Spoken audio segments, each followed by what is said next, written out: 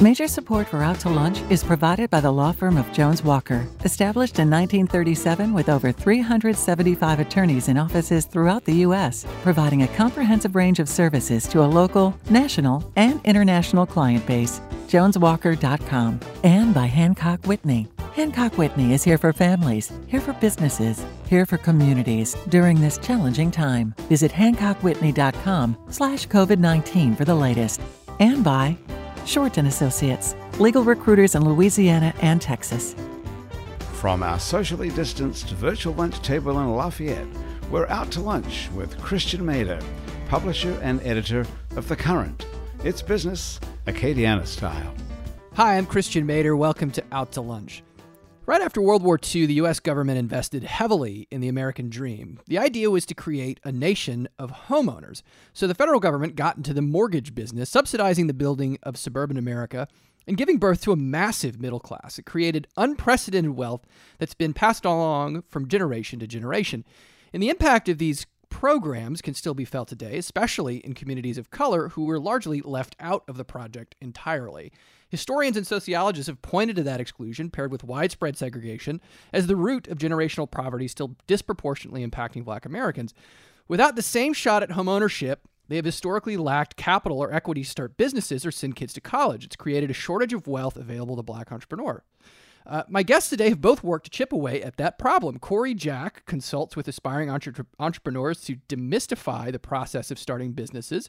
He also works as a contracted liaison to Black-owned businesses for One Acadiana, which is this region's multi-parish chamber of commerce. Corey serves as the executive director of the Holy Rosary Institute, a nonprofit effort to redevelop an historic Catholic school that served Lafayette's Black community. Once complete, it will serve as a new community center for North Lafayette. Corey, welcome to Out to Lunch. Hi, good morning. Thank you for having me. Terica Lynn Smith is a real estate developer and entrepreneur with a mission. She's built a portfolio of developments and clients in 22 states and launched an investment group to help people without investor-level money build wealth.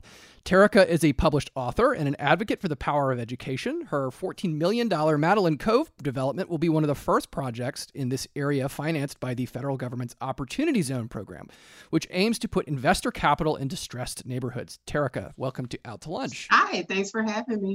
So, Corey, I wanted to start with your work with One Acadiana, and you know what I think is kind of interesting here is you were in part an advocate, right? A guy whose job it was to sort of connect the broader business community with minority-owned businesses, and I think that kind of sets up an unusual dynamic, right? Which in a way sort of acknowledges that there's a lack of integration in a normal sort of way, right? That like we have to create an intentionally inclusive space for us to do that. So, 2020 has been a year where we've been dealing with racial justice in an historic way. And so I'm curious, like, if you've picked up a change in that dynamic at all. I mean, how that sort of has impacted your work, for the better or for the worse. I mean, has it really moved the needle for you at all?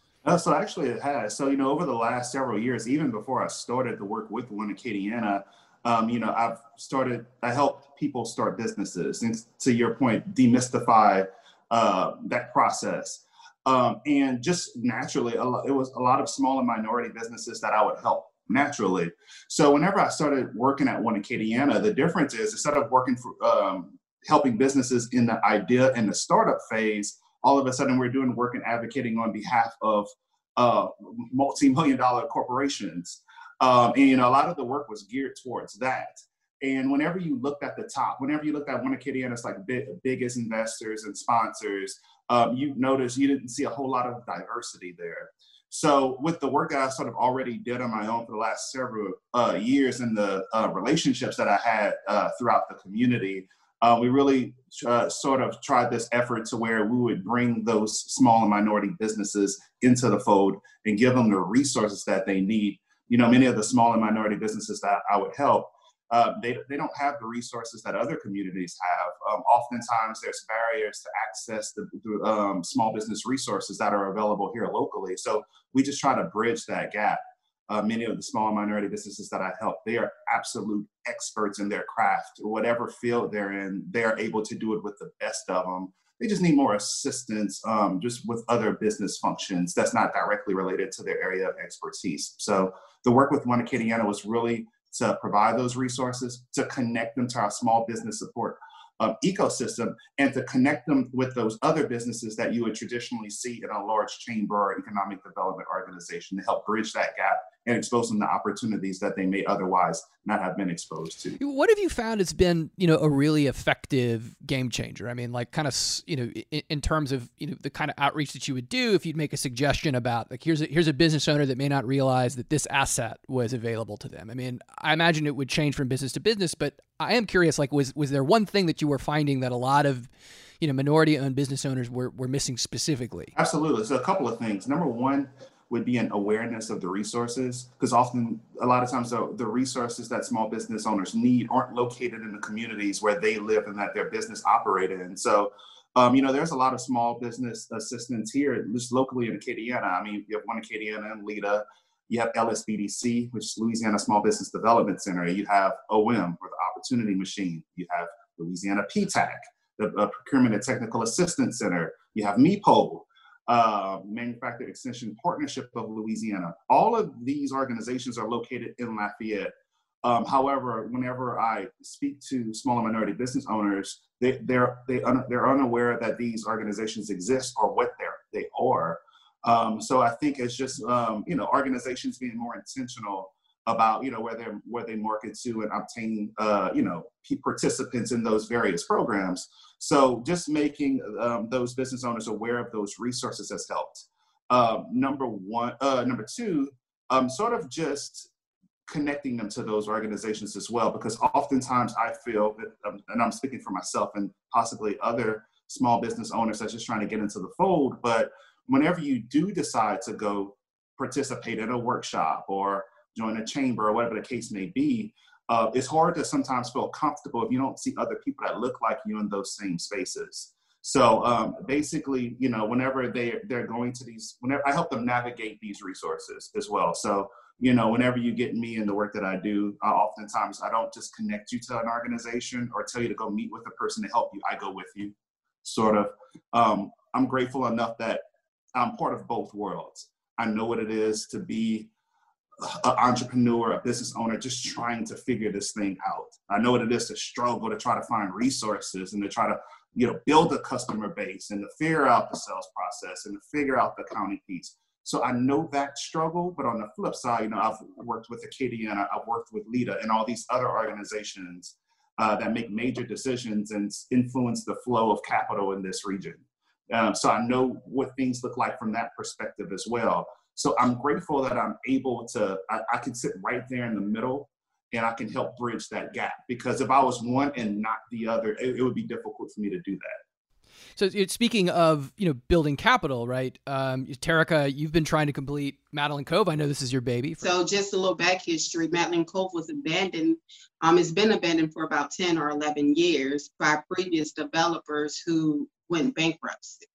And the property sat there and, literally it was trash grounds. And about a year and a half ago, me and my firm went to go and try to pursue this property. And it took us about 6 or 7 months to raise the capital to be able to fund Madeline Cove.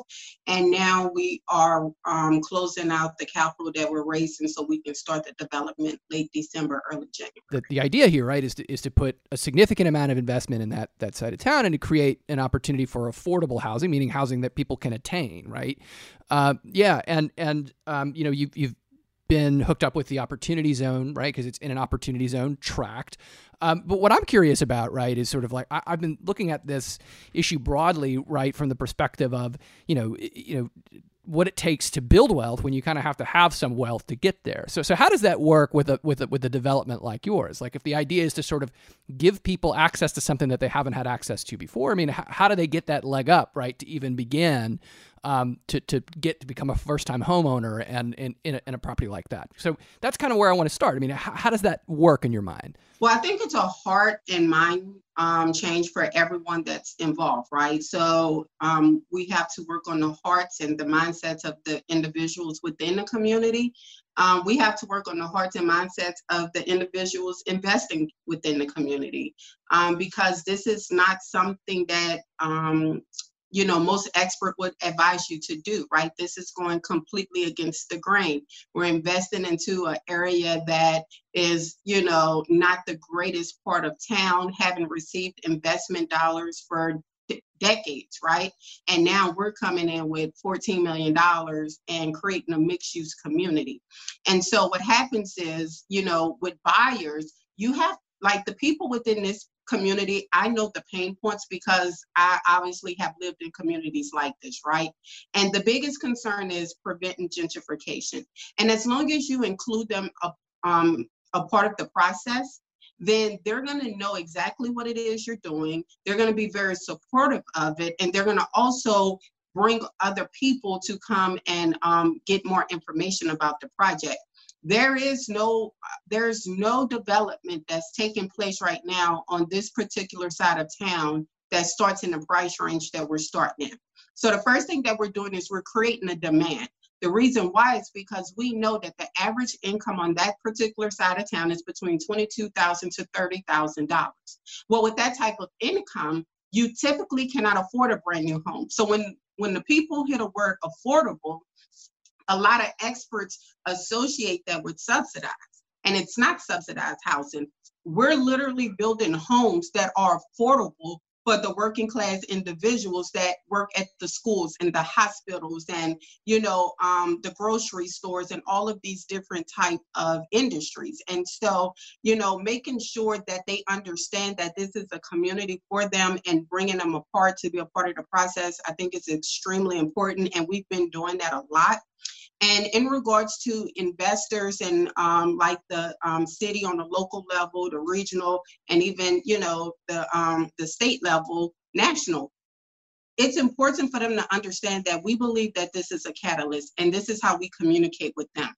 We're not just looking to do this here in Lafayette, Louisiana. I'm from New Orleans, Louisiana. I know that the New Orleans East community could definitely use something like this to bring life back to that particular side of town. This is not just for the state of Louisiana. This is for other areas that have these properties that haven't been invested into in decades, right? And now they lie within opportunity zones. And now we can create a social impact and also an economic impact by joining the two. So you mentioned earlier that this is not at all subsidized, right? And to your point, right, I think we often hear affordable housing, we think of some sort of government subsidy, something that helps a developer see a return on investment. So if you're able to do this without subsidy, I mean, how are you able to get a return on your investment? How are you going to investors and saying you're going to get into the black with this project if there's no, tax credits or any sort of, vouchers or anything like that that's helping them see their bottom line? Right. So you have to be extremely creative and think outside the box, right?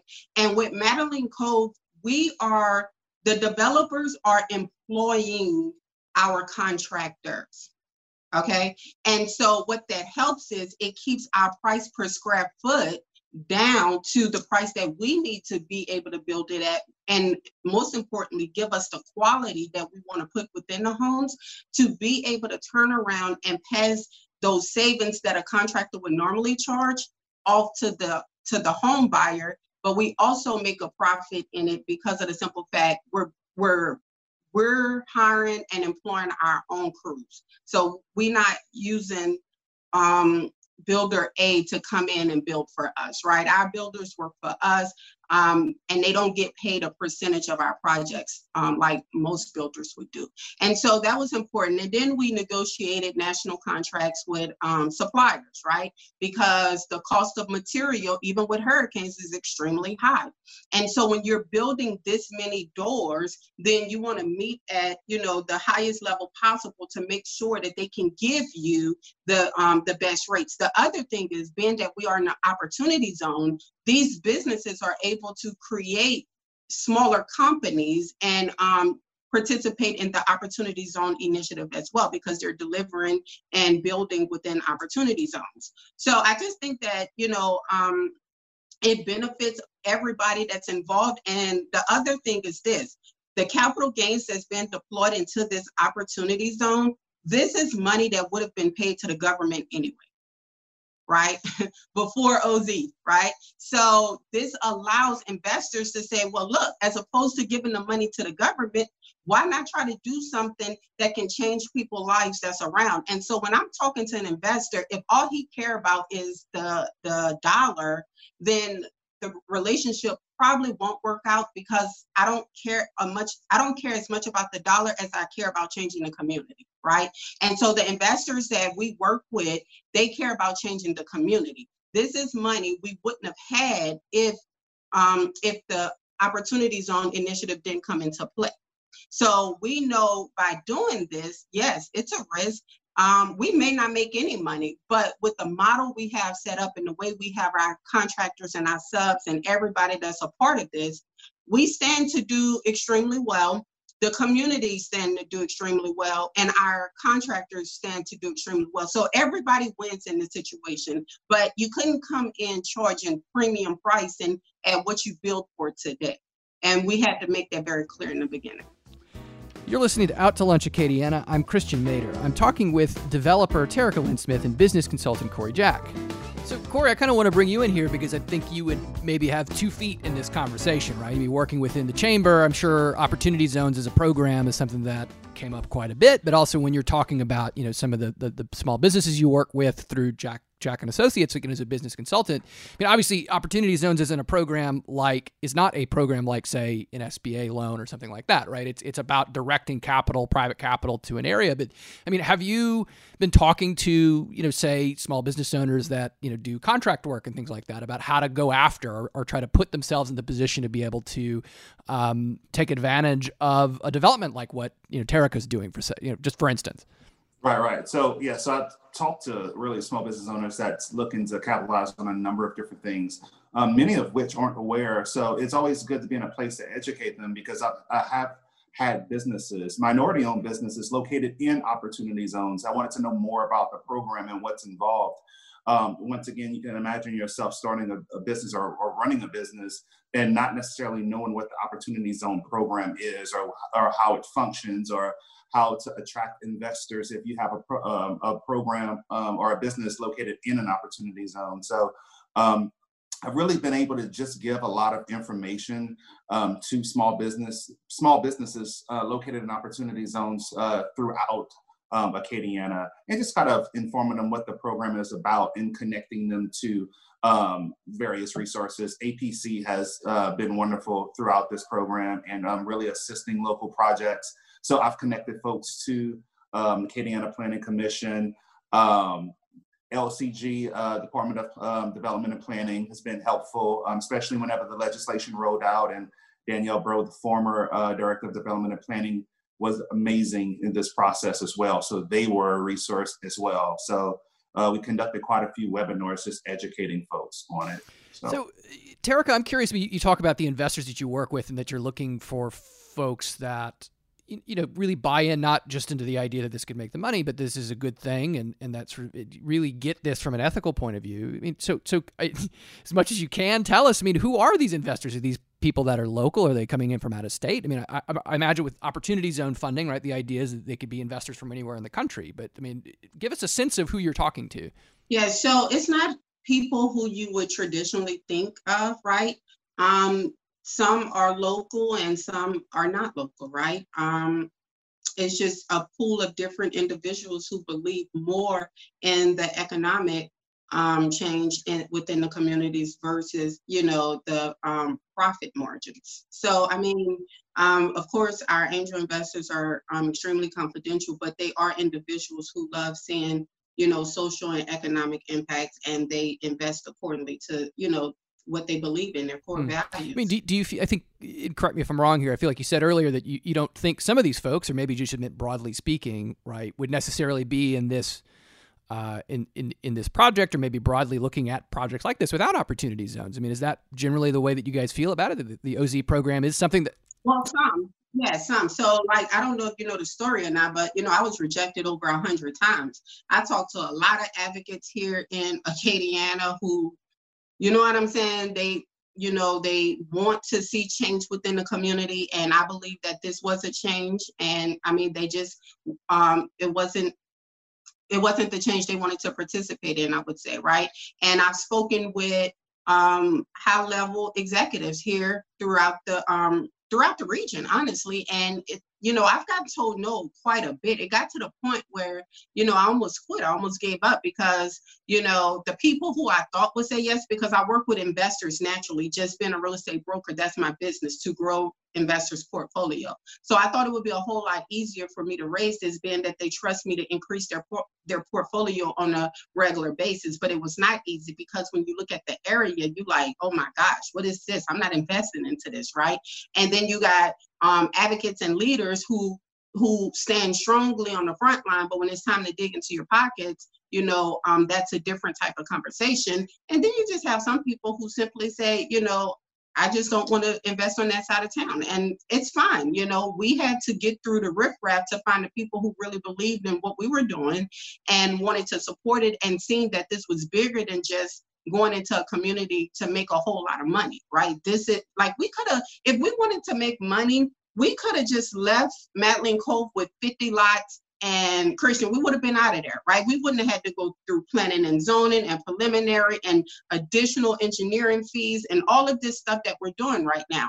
But for us, it's like the end game. Like, what is the end picture? What does this look like? Well, it looks like a community where people are out walking and they're enjoying themselves, right? It's a mixed-use community where the seniors are looking after the young ones, and the young ones are helping the seniors with their groceries. And, it's a live, work, eat, and play environment. So I think that that's extremely important to consider, and not just the source of the fund. So, Corey, I'd like to kind of connect you with this a little bit. I mean, some of the things that Terica touched on, right, is the idea that people might have kind of had an institutional aversion to making these kinds of investments, right? They kind of come in and say, like, I don't really do that. I mean, when you're making these kinds of connections with your business owners, with the folks that are getting startups, are they running into the same kinds of roadblocks where it's really just kind of like, well, this is just not what we do? Like, they're not necessarily looking at the contract. They're not looking at how something pencils out and saying, this doesn't work for me financially, but there's kind of just more of a sense. I mean, like, are you finding that the folks that you work with meet similar barriers, given it's a different kind of business? Oh, yeah, absolutely. I definitely think they meet similar barriers. And the thing about it is that the businesses I work with, especially the minority businesses, look, these folks have very viable products and services. Like I said, many of them are absolute experts in their field. Many of them, whenever that entrepreneurial activity it is that they're doing, they've been doing for over a decade. They just are going through the stages now of formalizing it as a corporation or an LLC or anything or things like that. But one thing that I find is that a lot of times it is who you know and what connections you have. So, if it is a small or a minority business who just need capital just to get them to the next level or to further develop their product or service, if they're not in the right circles, then it could be hard for them to obtain the capital they need to take their business to the next level. So as I mentioned before, it's the awareness of resources, but oftentimes, even once you know where the resources are, it's having the right connections and it's having someone to vouch for you and things like that. So yes, I do think people will take it to account the neighborhood or the area of the business. I know some businesses on the north side of town that have a difficult time just obtaining new clients or things like that because of some people's maybe reluctance or hesitance to go there. So yes, they do. What I find deal with some of that as well. I mean, does it just come down to prejudice in those cases? I mean, is it that people just, like try as they might, we think it's a different time. It's not really a different time. I mean, we've kind of looked into history of the past 20, 50, 60 years, at least when it comes to like this specific subject. And by that, I mean like development, the deployment of capital and things like that, right? That there were, there was redlining and segregation, right? I mean, is it that what we're dealing with, or is it more complex than that? Well, I definitely think it includes some of that. I mean, we've probably all seen Rick Swanson's presentation, so we know the historical story there as it pertains to areas of towns and how they've sort of been shut off economically. But just beyond that, I think it's a lot of different things, inherent biases. I work with several different businesses, not just minority owned, but several. And I can tell you, there's some businesses to where they make the same product, or I know a business, it could be owned by a white couple, and it may be a cafe that sells burgers, but then there's another business that's minority owned selling the same product or the same service. But I think to many, it just because one is Black owned they may think like the product or the service may not necessarily be as good or up to par as what they see elsewhere because of who owns it. So yes, to answer your question, I do think that factors in to some degree. Well, and one thing that I know a couple of organizations are talking about too, when talking about resources that are available to help small and minority businesses, one thing that we do place emphasis on as well is helping minority businesses connect to things that can increase their branding. We find that taking professional photography and having the right brand elements and colors and things like that add to the perceived legitimacy of a person's business. So that's one thing that we do work on. And unfortunately, I feel that a lot of minority-owned businesses just need more of that to overcome some of those biases. Tarek, I wanted to get your thoughts on that. I mean, you go through this experience with 100, no answers. I mean, did you most of the time think to yourself, this is really just about the way this pencils out, or did you feel like it was something else entirely? I took it as people thinking it was just honestly a bad investment, because of where it's located and, the activity that takes place in that particular area. I definitely second what Corey is speaking of in regards to redlining, like all of that. Yes, it's still very real. The bank wouldn't have CRA credits if that was the case, right? CRA credits make sure that those investment dollars are, their banking dollars are placed within particular communities, right? So I just think that, during my journey, just 15 years as a real estate broker, I've seen my fair share of individuals, and I honestly believe that, I believe that there is some bias, and I also believe that there is some redlining that would still take place to this day, but I also believe that a lot of minority business owners are stepping up and, taking things into their own hands, such as myself, and saying, okay, I'm not going to wait on nobody else to come and develop something. I'm going to do it myself, and you kind of have that willpower that's going on right now, where people are really, getting out the passenger seat or the back seat, and now they are in the driver's seat, and they're driving different businesses within communities that don't receive any investments. Yeah, certainly. It seems like, at the end of the day, if people want to see change, they got to get out, roll up their sleeves, and actually start making it happen, whoever they are. And so, really great to see passionate, motivated people like you and Corey, doing that work and being such great advocates and getting stuff done. I mean, at the end of the day, results are results, right? So Corey and Terica, thank you so much for joining me today on Out to Lunch Acadiana. Yeah, definitely. Thank you. Yes, thanks for having us. My guests on Out to Lunch today have been broker, developer, and author Terica Smith and business consultant Corey Jack. We edited this show to fit into the time slot here on KRBS, and you can hear our unedited conversation and find out more about my guests by listening to the Out to Lunch Acadiana podcast. You can find and subscribe to the Out to Lunch Acadiana podcast anywhere you get podcasts and on our website, itsacadiana.com. If you want to know what we look like, you can find photos from this show on itsacadiana.com and on our Out to Lunch Acadiana social media. These photos were taken by Jill LaFleur, and you can find more of her photos at lafleurphoto.com. We're going back to hosting Out to Lunch at the French Press soon. In the meantime, you can go there yourself. They're open Wednesday through Sunday. Out to Lunch Acadiana is a production of INO Broadcasting for itsacadiana.com and KRBS 88.7 FM. The producer of our show is Grant Morris. Our technical producer is Eric Merle. Our associate producer is Molly Richard. Our researcher is Maggie Mendel. I'm Christian Mader, editor of The Current, Lafayette's community-owned nonprofit newsroom. Thanks for joining me. For more great stories and conversation, check out thecurrentla.com and sign up for our weekly newsletter. I'll see you here again next week around our virtual lunch table for more business Acadiana style on Out to Lunch Acadiana. Bye-bye. Major support for Out to Lunch is provided by the law firm of Jones Walker, established in 1937 with over 375 attorneys in offices throughout the U.S., providing a comprehensive range of services to a local, national, and international client base. JonesWalker.com. And by Hancock Whitney. Hancock Whitney is here for families, here for businesses, here for communities during this challenging time. Visit HancockWhitney.com/COVID-19 for the latest. And by Short & Associates, legal recruiters in Louisiana and Texas. And by Basics Swim Gym and Basics Underneath Fine Lingerie. The It's New Orleans Happy Hour podcast. Mitchell Foreman wrote and performs all the music on Out to Lunch. You can hear Mitchell's music anywhere great jazz is sold or streamed, and at mitchellforeman.com.